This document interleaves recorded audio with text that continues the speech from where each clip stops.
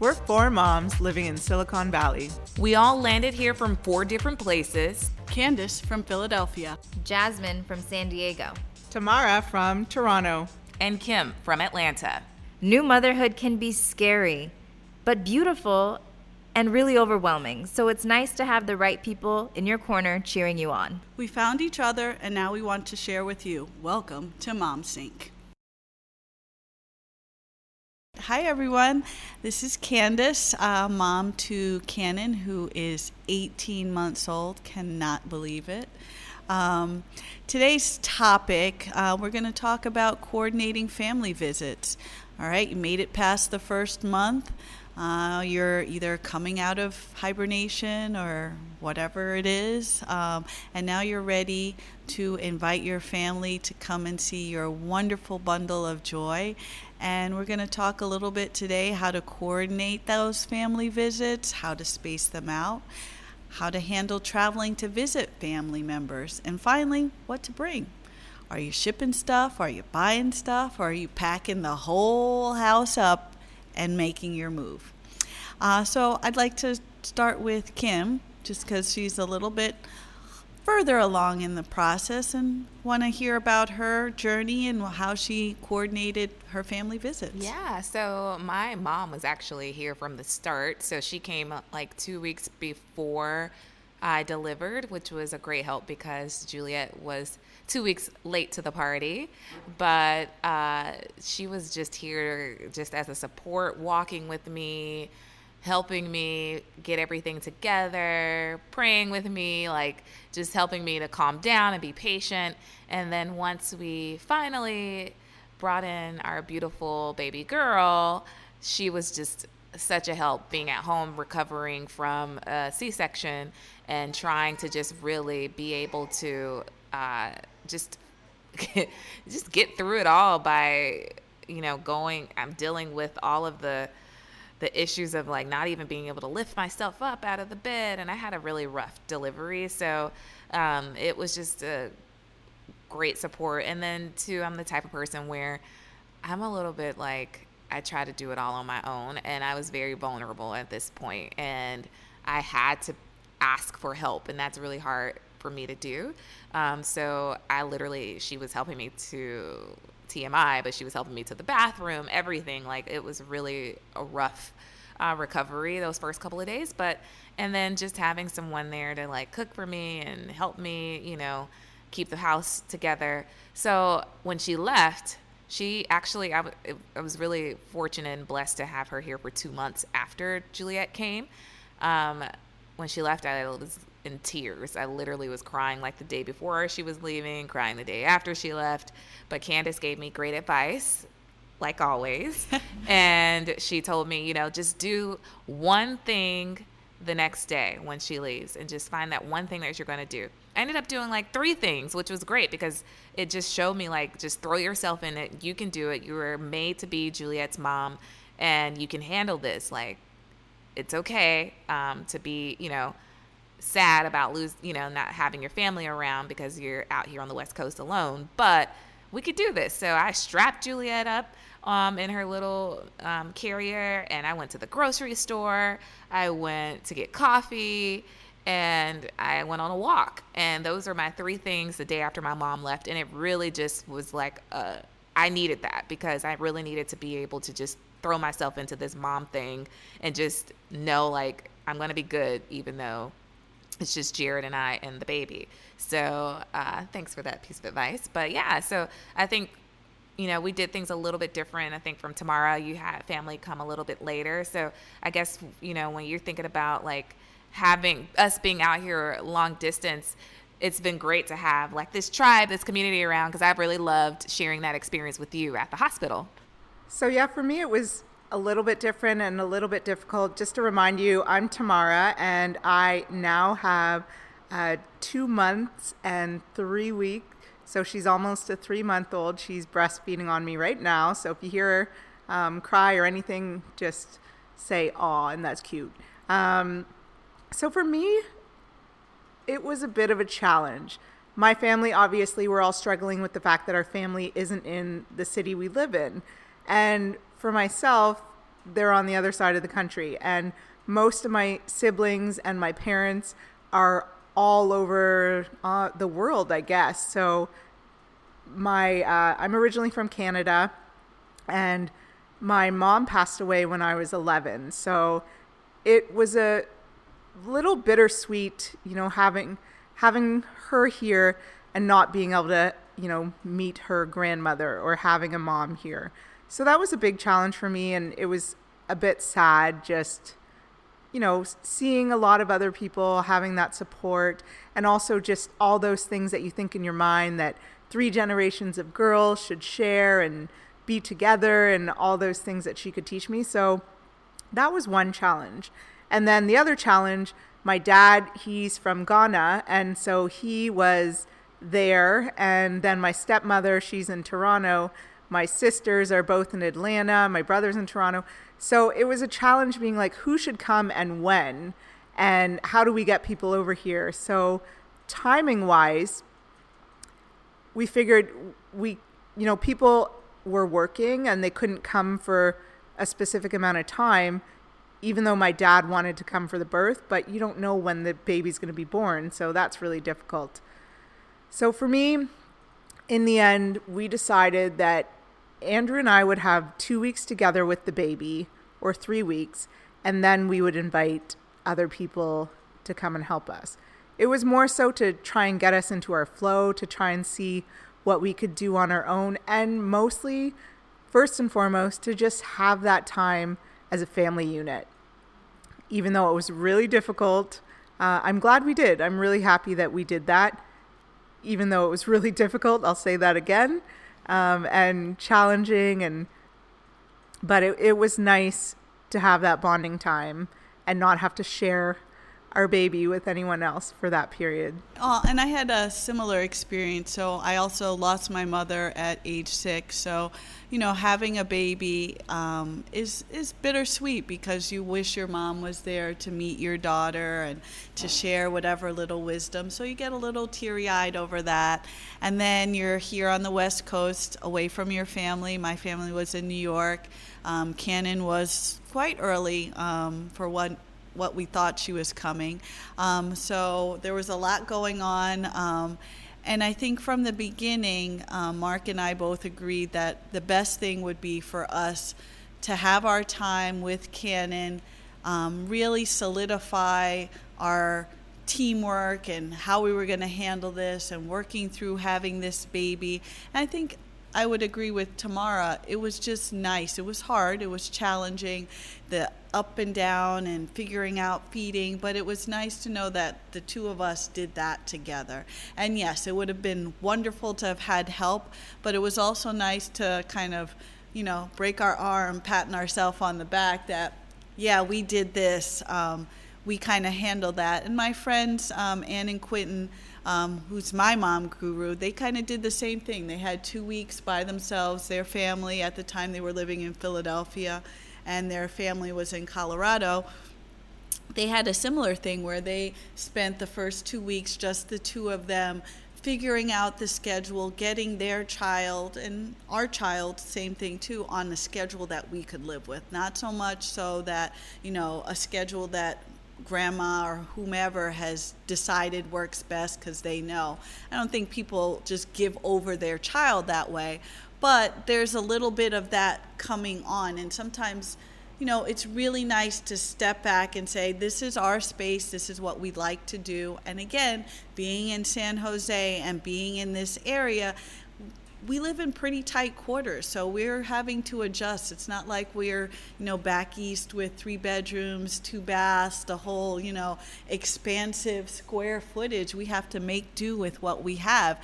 And some of that is you have to decide when your family's coming in. And for us, we decided around September to have our family come in, and they stayed, I think they stayed in a hotel or what have you, and they were here for 4 or 5 days, and they spent time, and everyone got to hold Cannon and see Cannon. And, there were some activities I could participate in, and some I just couldn't, just because it was difficult to get out of the house, pumping, feeding, what have you. So That was kind of my experience with coordinating family visits. And to piggyback off of that, Candace, I think for me, having family here, you have to know who to invite if you decide to do it like I did with having family here at the beginning. So for me, it was important that, one, to have my mom there because I know her personality and she's very calm and laid back and she's not overbearing. She wasn't intrusive. She let Jared and I really do our thing. She didn't just intervene when Juliet was crying. Like, she let us really do our thing, and she was just there as a support if I needed her. So that was very important. So, and then also you don't have to worry about somebody that's going to offer up a million pieces of advice and have your head swirling. Like, that is like the thing that I just wanted to make sure, like, whoever was around me was like going to be calm. And so literally, like, in my delivery room, like, it was just Jared, my doula, and my mom was there, and she's just, my prayer warrior. She's just very, if you guys know her, she's just very meek, just very calm, laid back. So that was good. But I wouldn't like say the other meek. people that I were, think she's very strong, just quiet and strong. Zen. But we had other family members who stayed in the waiting room, and so they were able to be around and see Juliet when she first came into the world, but we kind of still had our boundaries set. So, and then too, like, it's important to know, like, if you decide to have someone stay with you after you deliver, just like I said, to me, it was important to have someone there that is not going to be so overbearing and intrusive and like trying to tell you what to do, but allow you to do it, and then just offer help when necessary. And I think the key is setting boundaries. So regardless of if you decide to spend the 2 weeks with just you and your husband or your partner taking care of the baby, or you are having family members come in, you have to set those boundaries, because when those people leave, you're stuck with this child who may have some weird spatial whatever set aside by someone else who's not going to be there all the time, who's not their mom or who's not their dad.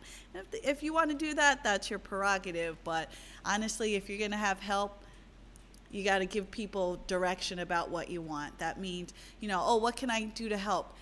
And don't be afraid to ask, can you put this load of laundry in? Can you go to the store for me? What do you need from the store? And that's the type of thing that you need at that time. And I think I'm just going to add too, there's a lot of people who do come and they do not offer to do the right thing. So I totally agree with you to, be forceful and say, the best thing you could do for me right now, will you put in the laundry? Yeah. So, Jazmine, a good piece of advice for you as you get ready to deliver. Someone told me, make a list of all of the things that you need done, so you don't have to worry about like trying to think when someone actually offers to do and not just hold your baby, but actually offers to help. You could just say, there's a list on the refrigerator, or there's a list on that notepad. Just pick one thing and that will help me a ton. So I think just having a list there so like, this is adding up, this is piling up, the laundry, whatever it is, that it's easy for a good friend to just come over and say, oh yeah, let me do this, and knock it off your list and help you out. Yeah, I definitely feel like the way I'm thinking about this as I prepare, because I am 30 weeks yesterday, is it's very similar to who do you want in the delivery room. It's a vulnerable, like, sacred space. It's your home, it's your new baby, and all of that, deliciousness. But also, it's your special space, and you have to be very intentional about who you invite into it. And I feel like not having family here. My mother-in-law lives in town, but she works crazy hours, so she's got horrible vacations. So I don't foresee her being there quite as much as I'm sure she'd like to be. But I am we're thinking about this more of like a hybrid kind of approach where, people every day, a lot of people are very blessed to live near their family, and it's a wonderful thing. So if I have family who I can set those boundaries with, who respect my wishes for my future child, then sure, they can come, but not all at once. It's kind of how we're thinking about it, because if we lived back home in San Diego, we'd have tons of family and friends who want to come over and want to help, but living far away, we also get the power to choose, okay, well, Elishan, my husband, is going back to work this time. You know, maybe you might want to come then, or my mom will be here this time. Maybe it'll be a little cramped in our space. Maybe you might want to wait. So it's kind of like in some regards, you can get the best of both worlds if you, you know, have the opportunity and you have the people in your life to make it so you don't feel so far away or alone. So it's going to be really interesting to see how that all pans out.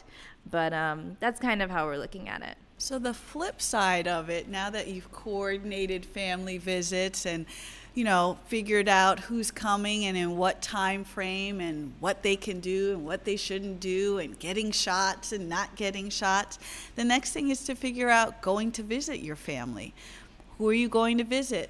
When are you first traveling with your child on an airplane? So I think we'll go around the room again and ask Kim. Yeah, so I actually prepare myself for the long haul, like the long flight to Atlanta from the Bay Area, by bringing Juliet and Jared along with me for a work trip. So we went to Portland when she was about 4 months old. And so we were able to like just go through the process of going to the airport, what to pack. Literally brought my whole life with me and Juliet's life with us for a couple of days in Portland. But it really helped us to understand how to navigate it all, what to have, as far as like, I didn't even know, like, do I need to go get some kind of identification? Like, how does she fly? What did he do? So I just was able to like really do the research before I went on the trip.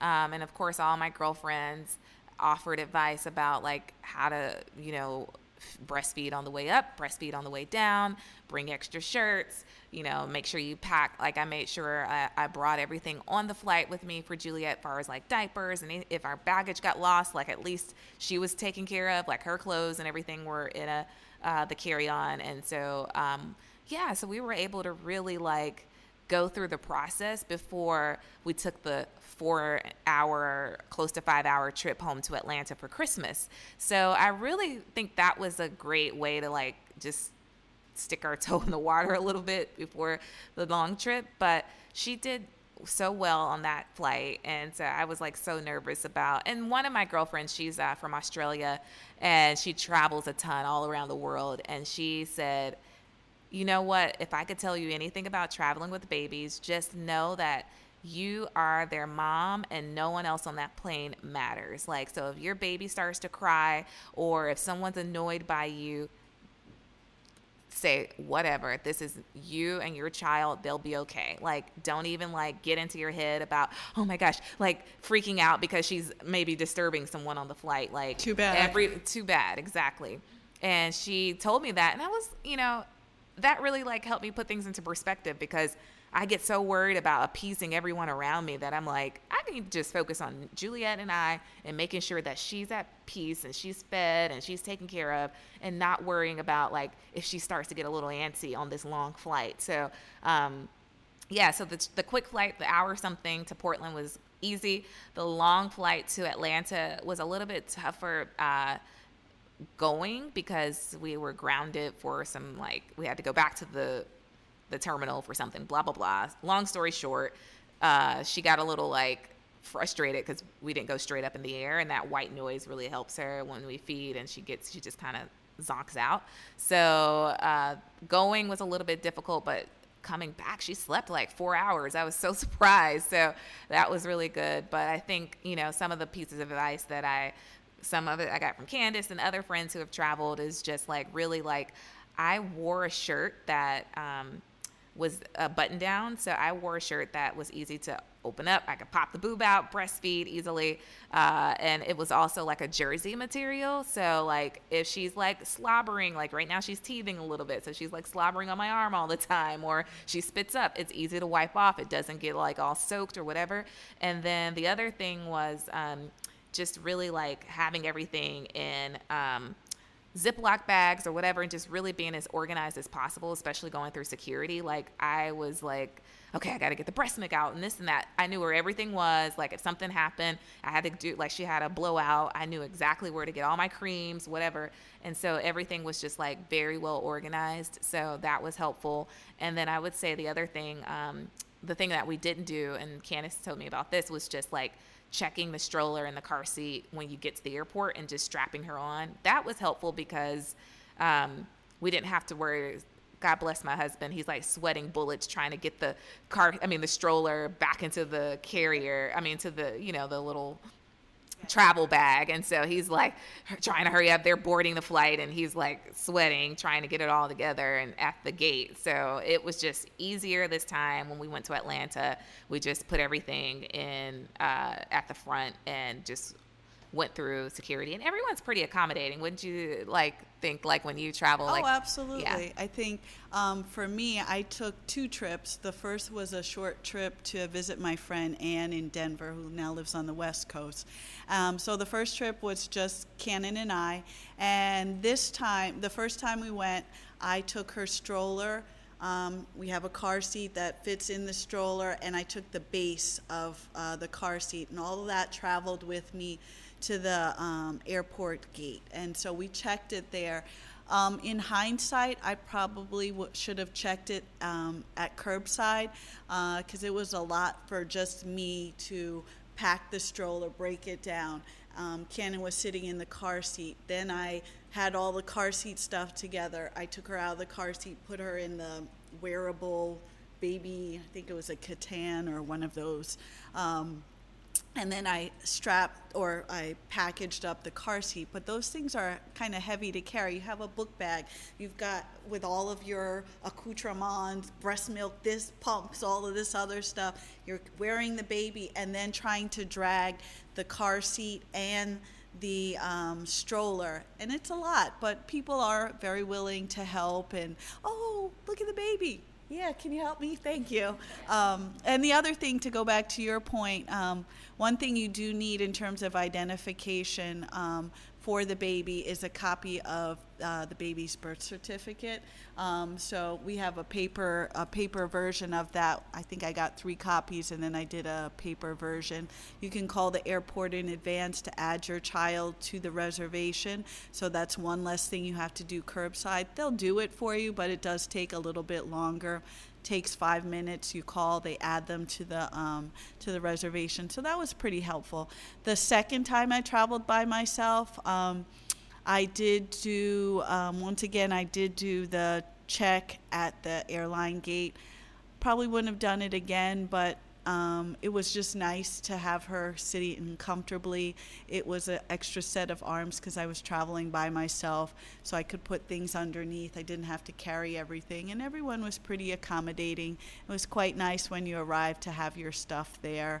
You roll off the airline, and there's your stroller, car seat, et cetera, et cetera. So. And going back to your point about what you need, too, is another quick point is just checking with the airlines that you're on, because I know one carrier wanted us to have immunization, and then the other carrier was just birth certificate. So it was interesting to see the different requests, although they never asked for it when we got to the gate. But when we called, they were like, yeah, bring your immunization and your birth certificate. And I'm like, what? And I'm like, what about the anti-vaxxers out there? So I don't know, it's just, I guess, from company to company, but I think the best piece of advice is just calling ahead and making sure you just go ahead, check your, add your child, like Candace said, to your ticket, and go ahead and ask to see what they require for that particular airline. So get ready, Tamara. Yes. Are you ready? No. So basically, I am traveling to Atlanta in 3.5 weeks to go see my sisters. And Adeline is almost 3 months. She'll be 3.5 by the time we go. I will be traveling alone. Wah, wah, wah.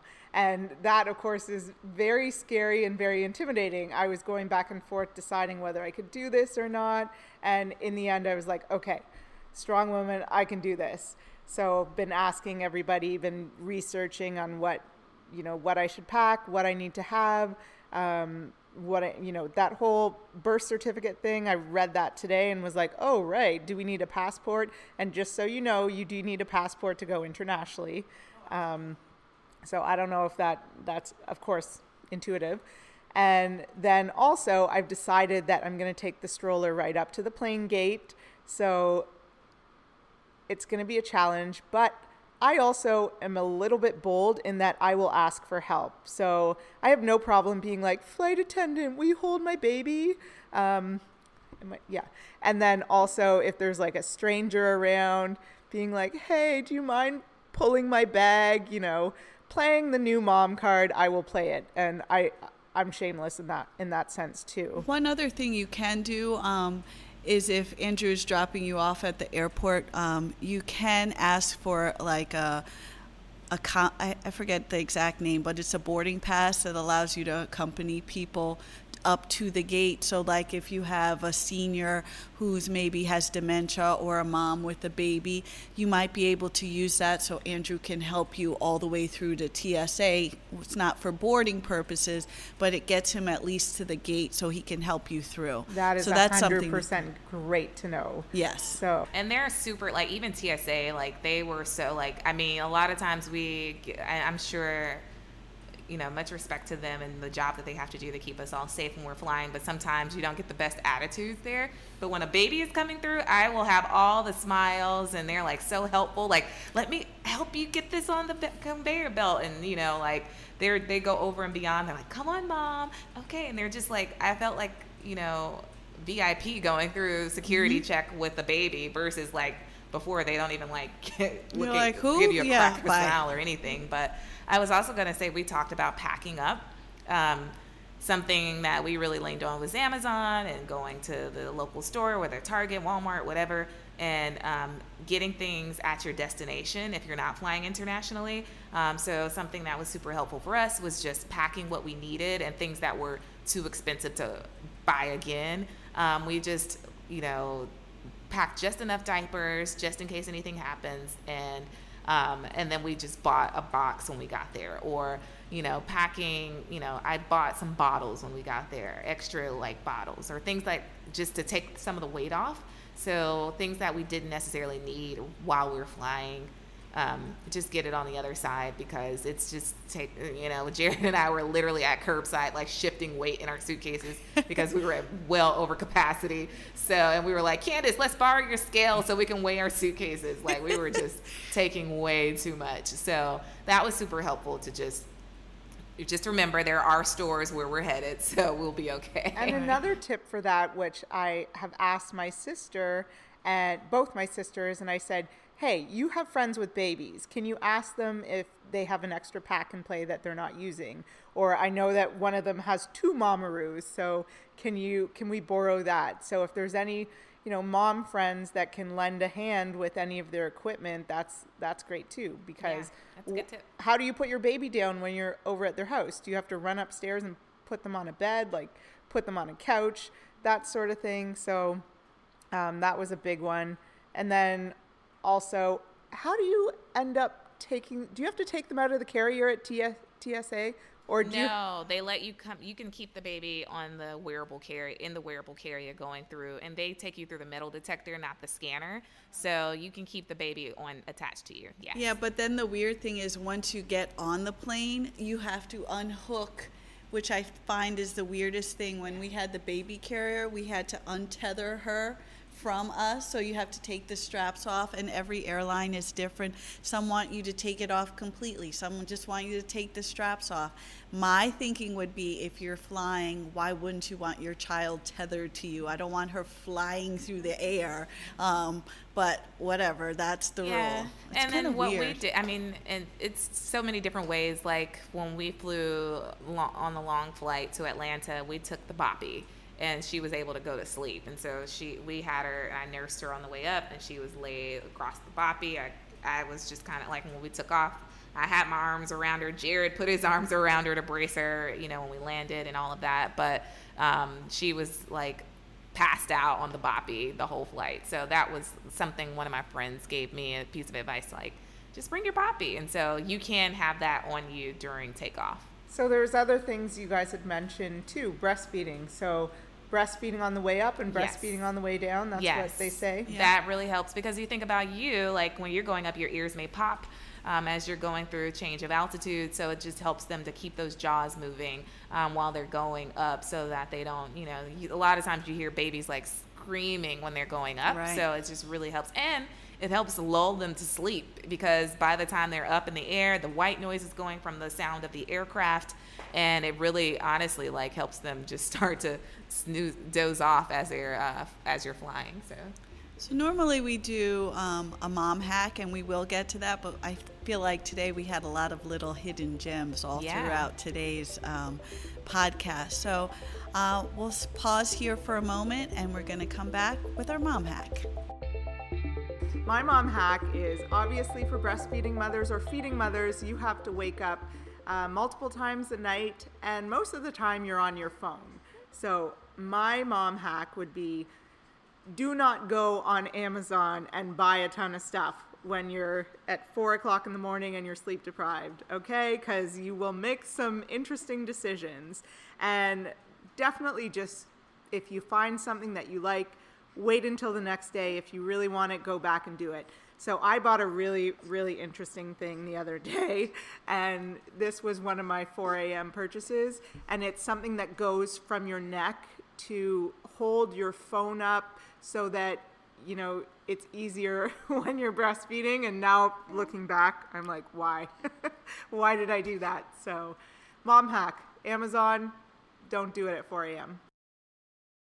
When you're coordinating those family visits too, you have to decide, a lot of times when you have a newborn, the recommendation is that, at least here in California, flu shot when we're in flu season, and the whooping cough vaccine. And a lot of that is having that conversation and, quite frankly, not being afraid to say, if you're coming to visit my child, you need to make sure you had the whooping cough vaccine and the flu vaccine, just to keep my child safe and protected. And also, don't be afraid to ask them, wash your hands. I had no problems doing that. So those were my things, but I know sometimes it can be difficult to ask people to do that. Yeah, it was kind of like awkward for me because I was very adamant about it. Jared was like, Kim, you're extra. Like, I'm not going to go around telling my whole family that they need to have flu shots and Tdap shots. But I was like, well, like, we're going to be there for a month, and you need to make sure, like, they're not coming around Juliet. They're sick, this and that. But it was a conversation.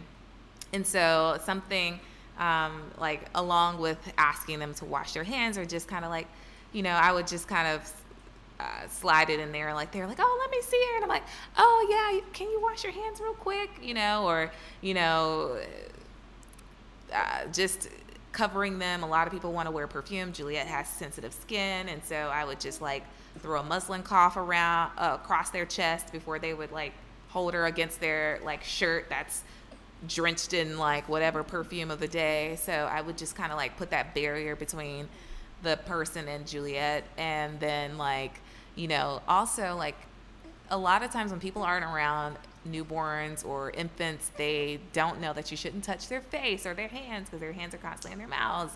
And so I kind of like slide my hand in there, like if they're getting close, I'm like, oh yeah. And I kind of like put my hand down on Juliet first before they like touch her.